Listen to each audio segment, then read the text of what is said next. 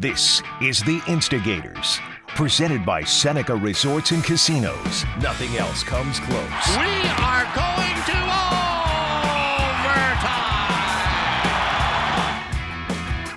Thank you, RJ. Indeed, overtime is upon us here. Instigators style, presented by Seneca Resorts and Casinos. Marty, I'm Brian, and this, Marty, is going to be a little different than our daily show in the sense that we're going to dive in with guests from around the hockey world in longer form interviews, get a little more in-depth, more personal, and I dare say have a little more fun because you and I tend to do that every time out. No, it's going to be great. Now, I got to tell you, Duffer, as a goalie, when I played, I loved overtime, did not like the shootout. So I'm glad we didn't call this the Instigators shootout because I would have walked right out. Now, as a fan, I love the shootout, but just because I'm involved and I felt like my save percentage was going to be really low, I love that we called it the overtime, which I think I have a winning record in overtime in the National Hockey League. So maybe something we'll have to look at. Sabres are one of the winningest teams ever in NHL history in shootouts, and you've given me an idea to continue tweaking this show as we move forward, perhaps adding an element of the shootout week after week after week. Now, what I'm excited about out of the blocks here is the opportunity to talk to our first guest, Don Granato, head coach of the Buffalo Sabres. It's not game specific. It's not anything to do with the day-to-day. It's about Don himself. And I think the market has already invested a lot of their heart and respect towards this Buffalo head coach. So a lot of people have already been digging and digging and digging. But Marty, I think there's a real opportunity here for us to learn just that much more about this guy. Yeah, no, simple things like how did you start playing hockey? When did you know you wanted to be a coach? Family-wise, like, I mean, the Granato family is a hockey family. So how was that dynamic, And so that will be very interesting. Now, I do believe that the Sabres fan base and the hockey fan base is really enjoying and liking listening to Don Granato talk about hockey, talk about other things. Like we've had conversation with Donnie about multiple things, and he's always very invested in those conversations and interested to hear a story. So I'm looking forward to that and what he's going to say when we come up with some really, really fun family background that we were able to dig up. I was going to ask you what's his best trait, and I think you just hinted at it there because of how you think people respond to him. So I'm going to say honesty. Like I really feel like he's not giving you a lot of BS, quite frankly. I think that's exactly honesty. He's not afraid to be calm and mild mannered, but at the same point, I think he's not afraid also to stiffen up and really stand his ground and up his voice if he wanted to as a coach. And also not afraid to say, well, that didn't work. We tried this, didn't work. We're going to try something else. I think he loves having to find solutions to problems.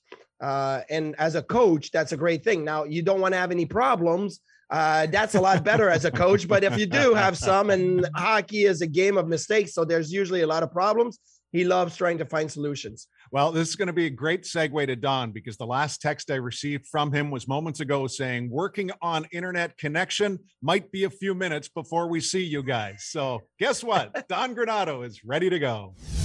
Don, Marty, and I were just discussing some of your admirable traits. What are you most proud of? How would you identify, yourself with a certain character trait? Oh, my smile, Brian. I don't. Well, it'll surprise no one, and especially not you, to know that I get accused of not smiling enough. So I'm glad that one of us is carrying the smiling torch. And Marty does it pretty well too. I will carry that. I will probably carry that for us, Brian. Was that something that when you were a kid, like either your parents or your siblings were like, Donnie, you got to smile more, or it's always been something with you, just a smiling kind of guy? I have friends look at a good friend saw a picture of me as probably a 5-year-old. It was all of my siblings. So in family, I was the only one with a serious face, and they pointed that out right away. Immediately, they pointed that out, and I went back and looked through some pictures, and yes, I always had a challenging time smiling, I guess. I smile on the inside. So you were the typical hockey guy that when he showed up for his hockey picture, it wasn't like, hey, here I am with a big smile. You had the tough look from the time you were 5 years old? No, you're getting me to smile way more than I have on average, Marty. So yeah, no, I was not. I just felt uncomfortable for some reason. So, my mind is always, it seemed like my mind was always going on something else. Oh, well, that we know, and we're going to dive into that. But now you've got me thinking, Marty, and you've got me thinking of picture day on your minor hockey team and the ridiculous skating poses and all the rest of it. But you were a goalie, right, Don? I was a goalie. Okay, so mimic. What do you remember about picture day? What was your pose? How did you look? And did you ever crack a smile on picture day? You know, I don't know the pictures, but I do know that my first idol in hockey was Tony Esposito. Mm-hmm. So, you know, like most young kids, I mimicked his body language and his movements and as much as I could on the ice, in the basement, wherever we played, I would do that. Then when I ended up switching to forward, it was Dennis Savard. And it's probably why I never played in the NHL, because nobody could do the things Marty knows that. Nobody could do the Dennis Savard could do. And you're trying to replicate that as a kid. It's not a good path. Well, what hand did you catch with though, Don? Oh yeah. Left. So you're a regular goalie. Duffer's the other way around. Right, so. but which was Tony Esposito. So I had an old hockey glove. I didn't have goalie gear at that age. So I had an old hockey glove that I taped a piece of, like plywood on and then wrote 35 on it for Tony O. So wow. So I felt real close to him because I, caught with the right hand. So now you said, Donnie, that you switched from goalie to player as a sophomore in high school. And I remember playing baseball and I was a left-handed batter and I was thinking I need to learn to hit righty. I wanted to learn to hit righty so I could, switch and be that advanced. Now in hockey, going from goalie to forward, like that's almost unheard of as a sophomore. Like what happened then? Why make the switch then? I got sick of Tony shooting pucks at my collarbones. I don't know. I'm a little older than you, Marty, but those shoulder pads, they used to be two-piece for goaltenders. Yep. You'd have like a baseball catcher's chest protector, and then you'd have these foam arm pads. Yep. And there was a gap right in here where your collarbone was, and he used to love to try to hit that when he'd shoot at me. And, that was part. I skated a lot outdoors in the wintertime. We were yelled at to come in the house to eat because, we wanted to be outside playing. And hockey specifically, obviously. And my bantam year, second year bantam, was the first time we had two goaltenders on the team. Mm-hmm. It was myself and Joey Nillis. And our coach wanted to go one game for each goalie. And so I was now sitting on the bench for the first time for a whole game. And I was going crazy with it. And I kept asking the coach, if I'm not going to play, you're going to play Joey, please let me play forward. And he denied me until about late December. I think we were in a Christmas tournament and we were down a few players. He probably just didn't want me to take ice time away from anybody else. And he said, you have your forward gear? And, we were local. And I said, yeah. He said, well, you can play forward tomorrow. And I did, and had a lot of fun scoring goals that game. And he looked at me after, he said, hey, you can play forward anytime you want. And I made that switch then. And again, I played outdoors all the way up. So I just had to play organized. Marty, the crazy part of this is not only does he make the switch he then finds a way at his newfound position to turn it into a scholarship at Wisconsin. Well, I knew the only way to go to Wisconsin was to get a scholarship. So, at the time, Mellenby and, Maley and Chelios, when my first Badger game, those guys were playing in the game, Pat Flatley. And so I remember watching that game with 8,000 people in the building, and I thought, man, I want to score in this building. I want to play right here, and I want to score. And I thought about it a lot more. I was like, there's no way to play in this lineup if you're not a scholarship, and I needed a full scholarship in my mind to do it. So, a lot of training went into the next few years. I spent each summer 10 or 11 weeks up in Brainerd, Minnesota, at a hockey school working and skating. I've been there. That is that's a unique location. Let me tell you, Brainerd, Minnesota. Very Yes. unique over there. And you know, there were a lot of good coaches there, but a lot of unbelievable hockey players went through that place. Yes. And for me, that's where I learned the game. Learned it, a lot about coaching. So I was a counselor. Then they actually promoted me to coaching like Pee-wees and Bantams when I got a little bit older.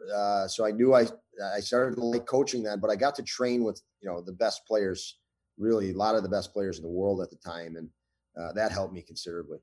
Now, I did a lot of research for this interview, Don, so I dug deep, and I realized that I don't know if it's just the way it is, but in this time that I grew up in, and probably you grew up in, you said you're a little older than me, but still, like, I feel like it's all in the same bubble.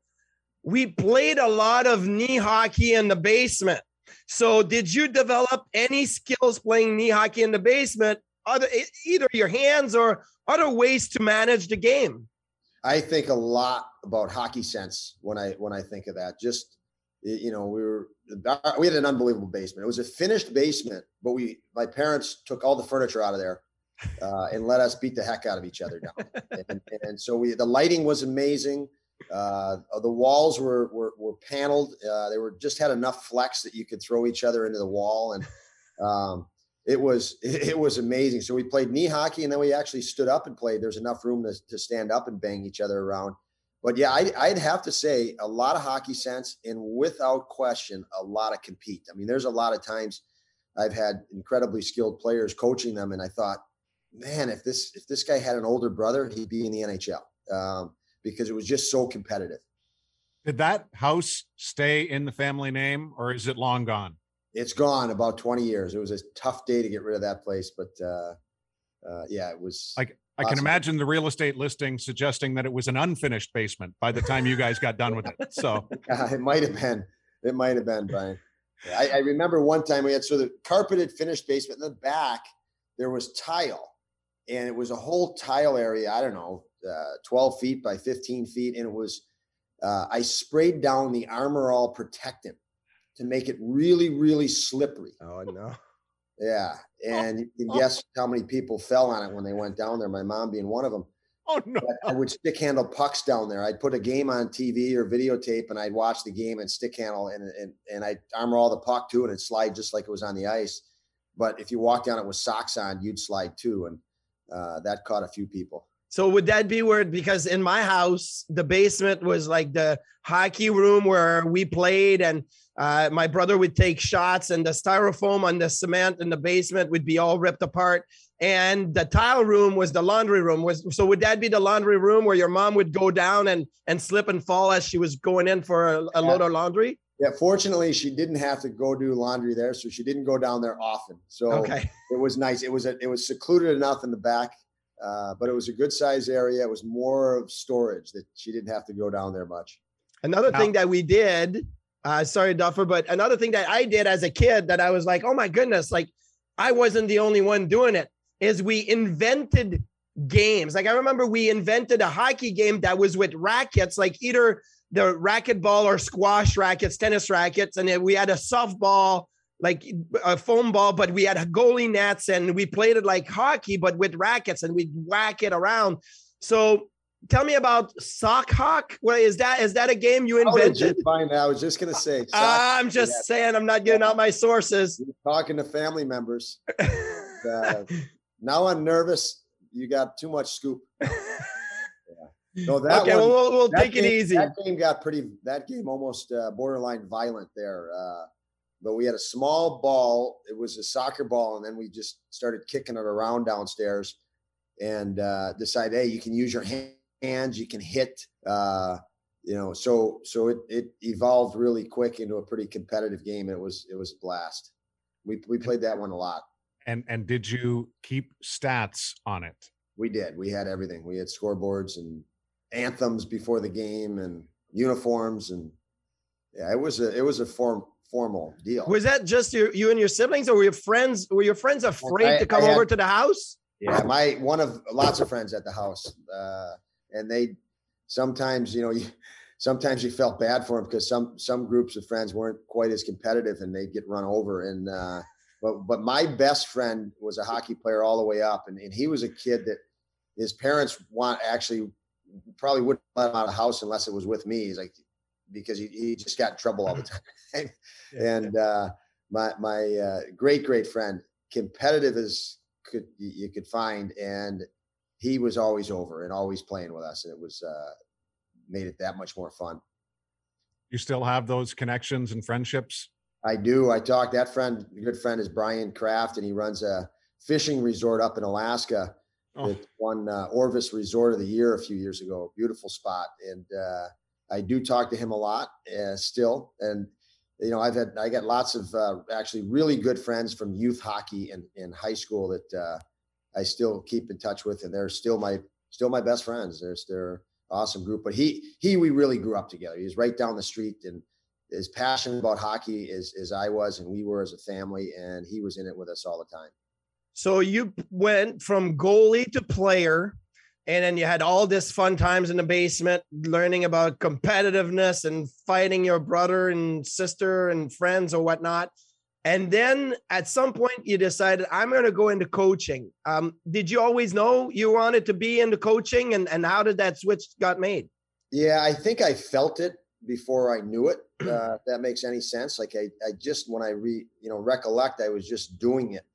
And enjoying doing it, whether it was running a youth hockey practice. And then I started a hockey camp right when I finished college, and did that for a few years, and actually was hired to my first coaching job because two of the kids I had in it, their father bought an expansion team in the USHL and just called me out of the blue. He said, "You don't know me, but you've been running hockey school my kids have been in for a couple of years," and offered me the job. So yeah, and then when I went to Brainerd, Marty, and they hooked me up with coaching. I was a counselor for 12-year-old kids to start or something like that, and just took a passion right there for. I was in the process too. I had to switch from goalie to forward, so I had to study the game. I had to, no one was going to help me become better to accomplish, what I wanted. I actually had to keep my goal of playing at Wisconsin quiet because people would have laughed at me at that point. So I just kept my mouth shut and knew I had to train harder than anybody else to get to that point, and really picked up a lot of nuances to, development and coaching, through that process. And I enjoyed it. What do you remember? It was fun to get back after that, really. Yeah. What do you remember? Like just the idea of somebody reaching out to you out of the blue and giving you that opportunity in the USHL. Like what was that first game behind the bench? Was that Green Bay? It was Green Bay. Yeah. It was. Green Bay. What was night one for you in Green Bay like? I mean, a lot more nervous and nerve-wracking than night one in the NHL. I mean, by miles, because you didn't have experience in hindsight, of years or decades I guess. But yeah, it was, you didn't quite know the processes at that point of moving a team along, of developing a team. So a lot of unknowns. Everything was a hunch, I guess, at that point. And I can remember the first year I convinced our owner. I asked him, I said, John, we're probably not going to win the first year. And he's a very enthusiastic guy, and he animated guy. He's just jumping around. He's, well, Don, what do you mean? How come we can't win the first year? And I said, well, John, we're drafting last in the USHL draft. There is no expansion draft. So we have no access to veteran or experienced players, which the league historically, you win with experience. I said, why don't we just control our culture, take all young kids so we can mold them, and then really shoot for it in year two. And so he was okay with that. He grabbed onto that plan, and we had 23 first-year players. And we had our first year, I remember our record, we were 9 wins, 38 losses, and some odd amount of ties, whatever the difference makes up 48. And there were people that were really impatient with us. And I remember at the end of that first year thinking, geez, my future as a coach is riding on a bunch of 17, 18-year-old kids right now. And I want to coach. And they came through. We were 51-17 the next year. We won the national championship. We won everything, won the league, the national championship. And then we repeated the next year. So we did. In 3 years in Green Bay, we won 2 national championships. And it was a tough road the first year. And you're coaching on the hunch of, I think this is going to work. I know this is going to work. And I had to sell our owners on just plugging through that first year, and it was not easy. I made the mistake of, I talked to our primary owner, was a guy 36 years old. His father was a very, very wealthy guy that owned a hotel chain, and he'd fly in for games. I didn't include in that meeting. So he didn't understand what was going on. I remember we were 3-9. We lost the game in overtime. And he says after the game, I want to talk to coach downstairs. And he laid into me for about 20 minutes of why our team can't do this, and you can't do that, and you can't pass, and the other team does this. And I just shut my mouth and listened. I mean, there was no way I was going to convince a guy, that had been so successful creating a hotel chain to pay attention to me in the process of it. I didn't include him at the outset. So I just bit the bullet, and we persevered, and he liked what we did. Needless to say, in the end result, he did like. And 2 championship in 3 years. I'm pretty sure he went back to that conversation and said, yeah, coach is coach. I'll just be over there building hotel chains. Okay. So, but you said you made the switch after your college career, but again, my very, very strong research tells me that you actually wrote letters to NHL teams at a young age. So how many letters did you write, and what was that like? I'm getting a little scared. How much longer do we have here, Duff? That's why I'm just getting the good stuff out. Yeah, don't worry. I don't want to scare you with how much longer we have, because I'm going to go. It kind of rhymes with infinity. I'm going to go through the family after this, Marty, and it's not going to be pretty. I wrote to every NHL team, Marty. Every team loved it. I mean, and I can remember the excitement of going to the mailbox and seeing an NHL logo on an envelope was one of the coolest things. How old were you? Envelope, you don't know what they sent you. A lot of them sent decals, thank yous, decals, patches. At the time were big, and just simple stuff. And I collected it. I actually have an old cigar box that I have that I painted Buffalo Sabre blue, and I put the Sabre decal on the box, and I actually have it in Buffalo. And I used it to save event tickets that I went to, concert tickets. Like as a kid, my first concert, believe it or not, was Elvis Presley. That ticket stub is in that box, and various Kiss concerts later in the 80s and things like that. But I still have that box with the Sabre sticker on it from that day. So the Sabres. So how old were you when that you sent all these letters? Probably 11 to 12 years old, 13 at most. And Buffalo responded because you ended up with a sticker from the Sabres? They did. I had multiple stickers from the Sabres. I was excited when I got them, and I put that one on. I painted that cigar box blue and put it on there. That's awesome. I was different. I only wrote to one team. It was Buffalo. And I can tell you, when I saw Perreault's autograph picture that came back to me, it was pretty awesome. Yeah. I remember the first time I saw him play in Chicago Stadium, and I didn't know the Buffalo Sabres or their players at all. And boy, I remembered it the first period. What an impression. He was dynamic. Yeah. First time I saw him was at Maple Leaf Gardens, and you're comparing it to what you've been seeing on hockey cards and things like that. And then all of a sudden, when you're close enough to see the French Connection, and they've all got facial hair, which they didn't have on their hockey cards, and the hair's longer, and you're just like, wait a minute, are these the guys that I even know? So yeah, it's a pretty cool experience. Since you brought it up, and we did do this on social media a while back, you mentioned the Elvis concert. So what do you remember? Like, how old were you, and what do you remember about Elvis at Chicago Stadium?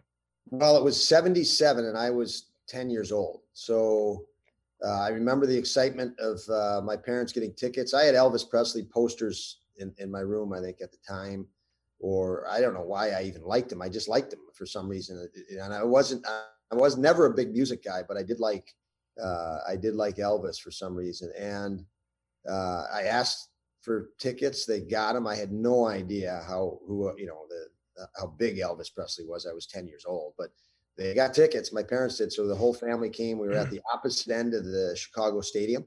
I do remember that. And I just remember the Elvis has left the building after, which is, but it was, the images I remember very, very well of that.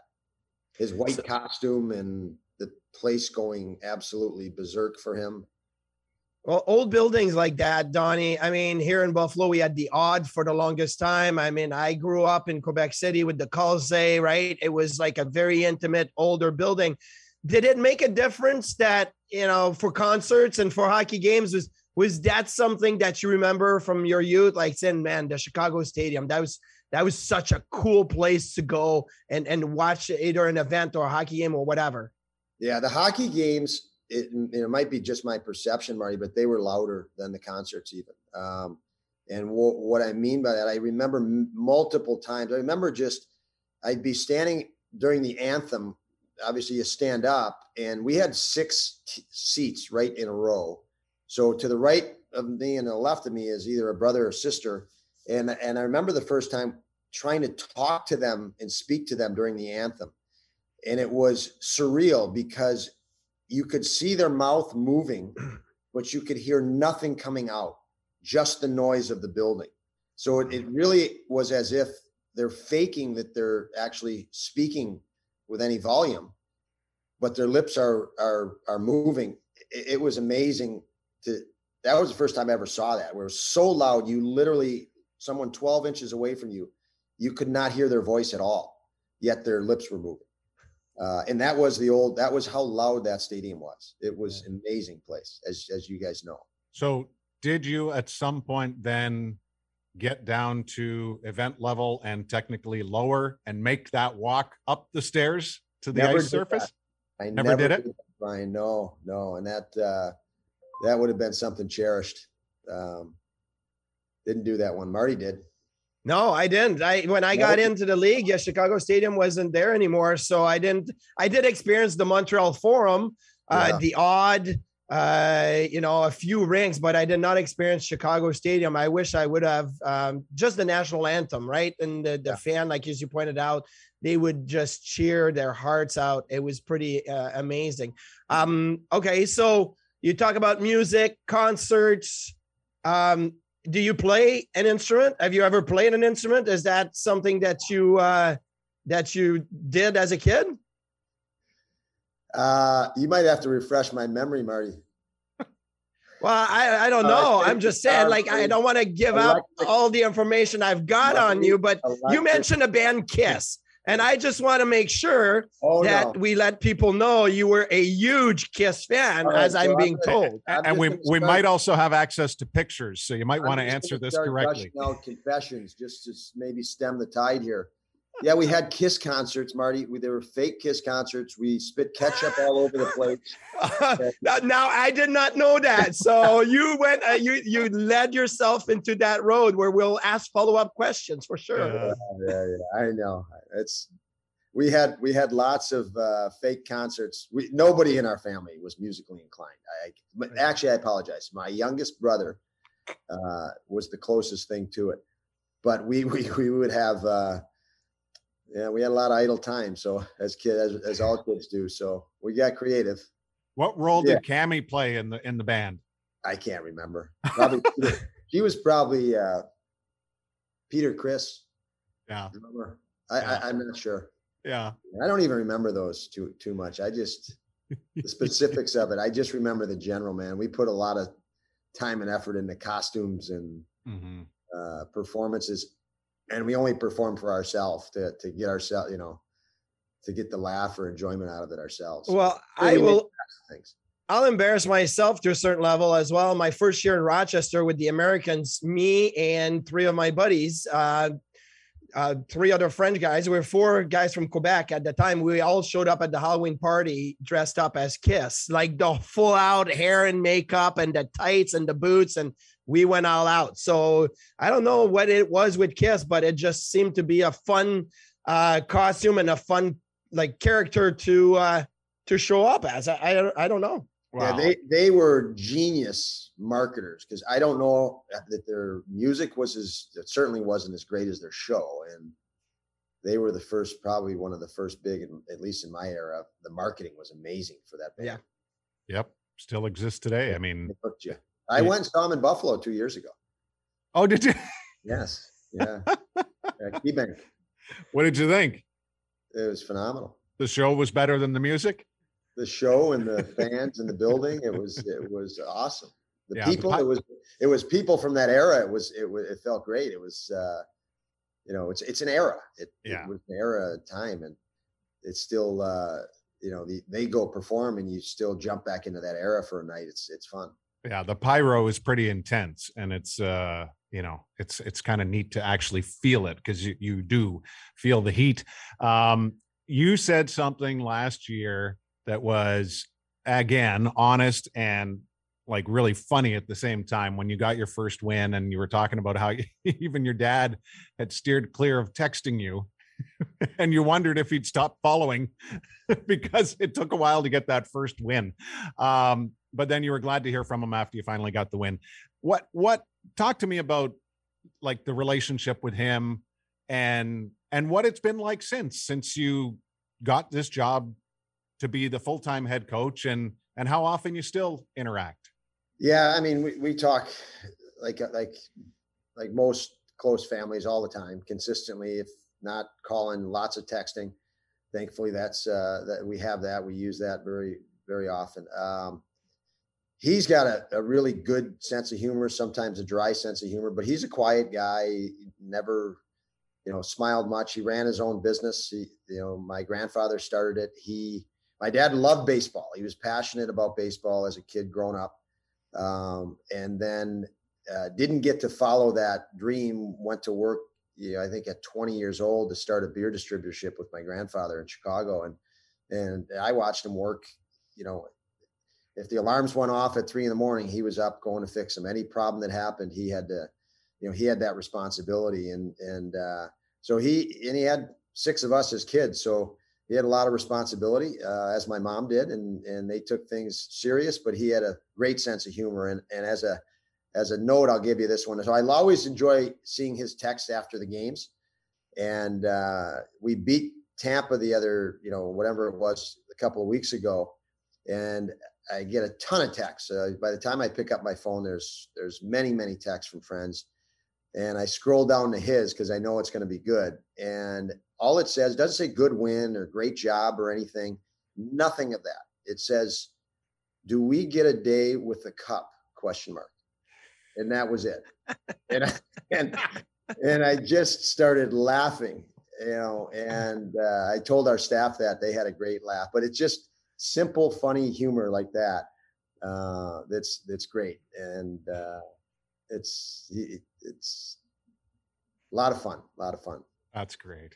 So you get a text. Like I remember my dad would either text me when things were really good or really bad. Like he would just kind of let me do my thing. Is that the same thing? Like will you get a text after every game? Well, I got one last night. I can't remember it, but it was also, to the point. It's really to the point, but good. Sometimes there's a little humor in it, but I think last night's there was some reality in it as well. So it's fun to get them. It's fun to get texts from anybody and everybody, but those I look forward to definitely. But so he's not too critical, I guess, or too harsh, I should say. He'll tell it like it is, which is great. I mean, we all see certain things when they don't go well, and we all have thoughts on that. Donnie, I usually do a little this or that, and I figured maybe it'd be time to just get a few quick one-timers, this or that question for you and get to know you a little bit more. So you talked about your buddy that has a big fishing camp in Alaska. So this or that, golf or fish in the summertime? Fish. Duffer, what are you, golf or fish, Duffer? I like both, but I do golf more, so I have to go with that. Yeah, I say golf too. My dad used to always want to take us fishing, and I was like, eh. Okay, how about this? You like summer or winter better, Donnie? This or that? Winter. Winter, Duffer? Fall. Oh, obviously you pick a season I did not have on the questions. That's fine. I switched to what Duffer said. Yeah, fall. Okay, fall is elite. That's an option. I'm going to fall. Okay, we have a good friend Jeremy White here. He says fall is elite. So yes. Glasses or contacts? Because I know you guys both wear glasses, but Duffer, I think you have contacts at the time. Donnie, I don't think I've ever seen you without your glasses. So glasses or contacts, this or that? I tried contacts, so glasses. Yeah, so contacts don't work? They don't. Most of these I have to use pretty much for reading. My distance is okay, but when I put the contacts on, it blurs the distance. Duffer, contacts or glasses? Contacts when on air with you, because I have to somehow stay in the same ballpark as you, with the appearance. And come on. but Donnie's making me revisit glasses. Now, I had the blue frames before Donnie came to town, but Donnie then one up me with a better looking set of blue frames. So I'm probably going to gravitate back to glasses. Yeah, I can't take credit for those. Plenty of people have complimented me on those, but somebody at this eye doctor picked those out for me. They said, these are perfect for you, coach. And they ordered them. I said, okay, I'll do it. And I have to say, they look good. I like the blue frames on you, Duffer and Donnie. They look good also. Okay, how about this? Under 8 hours of sleep a night or over 8 hours of sleep a night? And I know what Duffer's answer is, but Donnie, I don't know about you, this or that. No, more than 8 is too many. But I need 7. Okay. I was going to say 7, but the Duffer, I know it's like 4. It's under 8 in a week, Marty. No. And then last but not least, and this will be interesting, for hockey development, Canadian juniors or U.S. colleges? Donnie, you're a big development guy. You've seen it all. So Canadian juniors or U.S. colleges, this or that? College for me. Extend your development time. Okay. College for me too. And I play Canadian juniors, and I think I can see it now, the benefits of playing college and going to USHL or North American Hockey League and then college and mature and be able to handle it. So anyway, those are all the this or that I got. So I'm going to do my David Letterman and throw my piece of paper out like this, like it's a top 10. So. And Donnie, great news. We're out of time. You have maxed out and set us on our way on the initial Instigators Overtime. Thank you so much. Thank you, guys. A great morning. I appreciate it. And all the best. We'll see you soon. Wow. Marty, how good was Don Granato? Now, it's funny because he's 10 years older than I am, but we did the same thing as kids. And the interaction with his father and the work ethic from his father that passed on to him and his family, it's just amazing. Great stories and a lot of fun. And I feel like I'd like to have a beer with him and talk even some more. So that's how cool it was. And the respect and admiration and absolute joy that he got out of being part of a big family. The learning, everything in his life, is so family driven, but it's stuff that just you learn inherently because of that group. You didn't seek anything else outside of that family dynamic because it had it all. And you're not knowing it at the time. You're just absorbing it and being a part of it and being inclusive. It's amazing to hear him talk about the importance of family. Now, sorry, go ahead. No, I never realized, and now I'm listening to what he said, how I got competitive by just playing with my brother. It was only my brother and I, but we played Sega Genesis. We played mini hockey. We played out in the street, played baseball. We played many different sports. I always wanted to beat him. And I didn't want to just beat him. I wanted to put him through the wall. And then I just got so competitive. Now I'll play, Monopoly with you, Duffer, and I want to win everything. That's how competitive I am. But it stems from me and my brother. And that's what Donnie was saying. That how competitive they got was from the games in the basement and all of that. That's how they developed that sense. It's amazing. It was like me playing cribbage with my grandmother. Oh, I always wanted to win. but and if I could she knew how to beat me. So if you could steal a point or two off her hand and she made a mistake, how good would that feel? That was great. Okay. We are almost out of time, which is kind of strange to say on a show that has no time limits, but hey, we're creatures of habit. We're going to do 3 stars every week. Sometimes we might throw in 3 non-stars as well, but we're trying to stay positive in the initial episode of Instigators Overtime. So Marty, are we going reverse 3, 2, 1 or 1, 2, 3? And where do you want to start? Okay, I'm going to go 3, 2, 1. Okay, so I'm going to say number 3, la troisième étoile, the 3rd star. I'm going to give it to the Seattle Kraken's white away jersey. I love them. I think they're amazing. I wish, again, white was a home jersey, but let's not talk about it. Buffalo's doing the White Hot Friday at times this year. It's going to be fantastic, but that jersey is out of the park. It's fantastic. Do you want me to go 2 and 1 and then you go? No, I'm going to do 3. Okay. My third is for a team that, for all the wrong reasons, has garnered so much attention of late in Chicago. But I will always say that the one that got away for me from the Sabres is Brandon Hagel. All this kid has done is personify what the dream is all about. And just hearing Don Granato, I think of a guy like Brandon Hagel, 159th in 2016.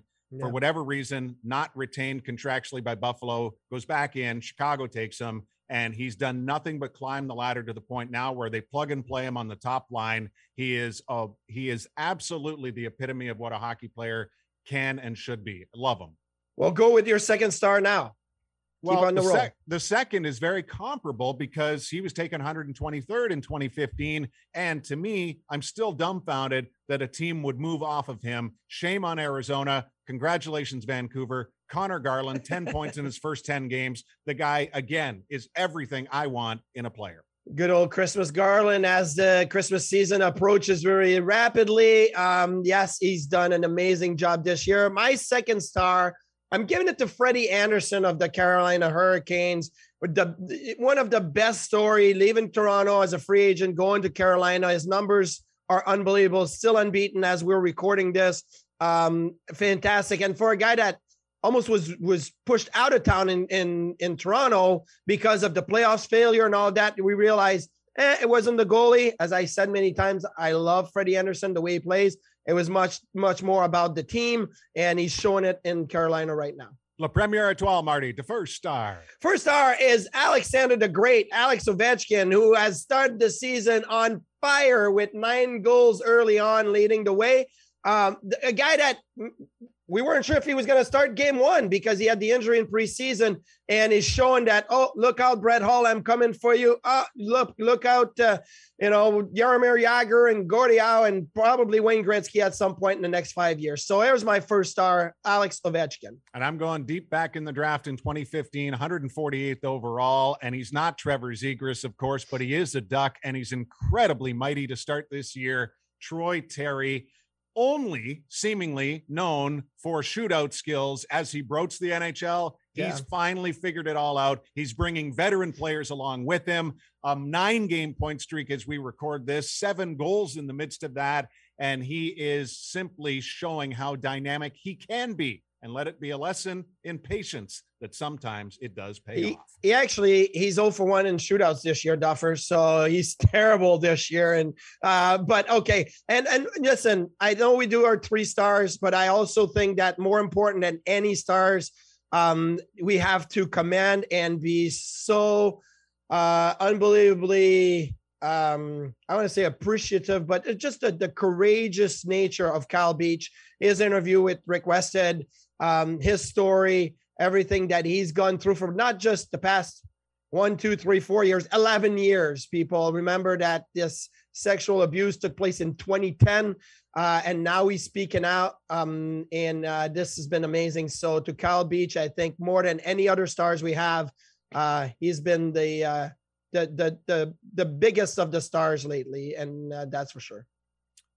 Courage in all caps, and that does not even begin to describe what Kyle Beach is, who he is, and how much he will impact so many people moving forward. Well said, Marty. Everyone, thank you for being with us for the inaugural Instigators Overtime. We'll see you soon.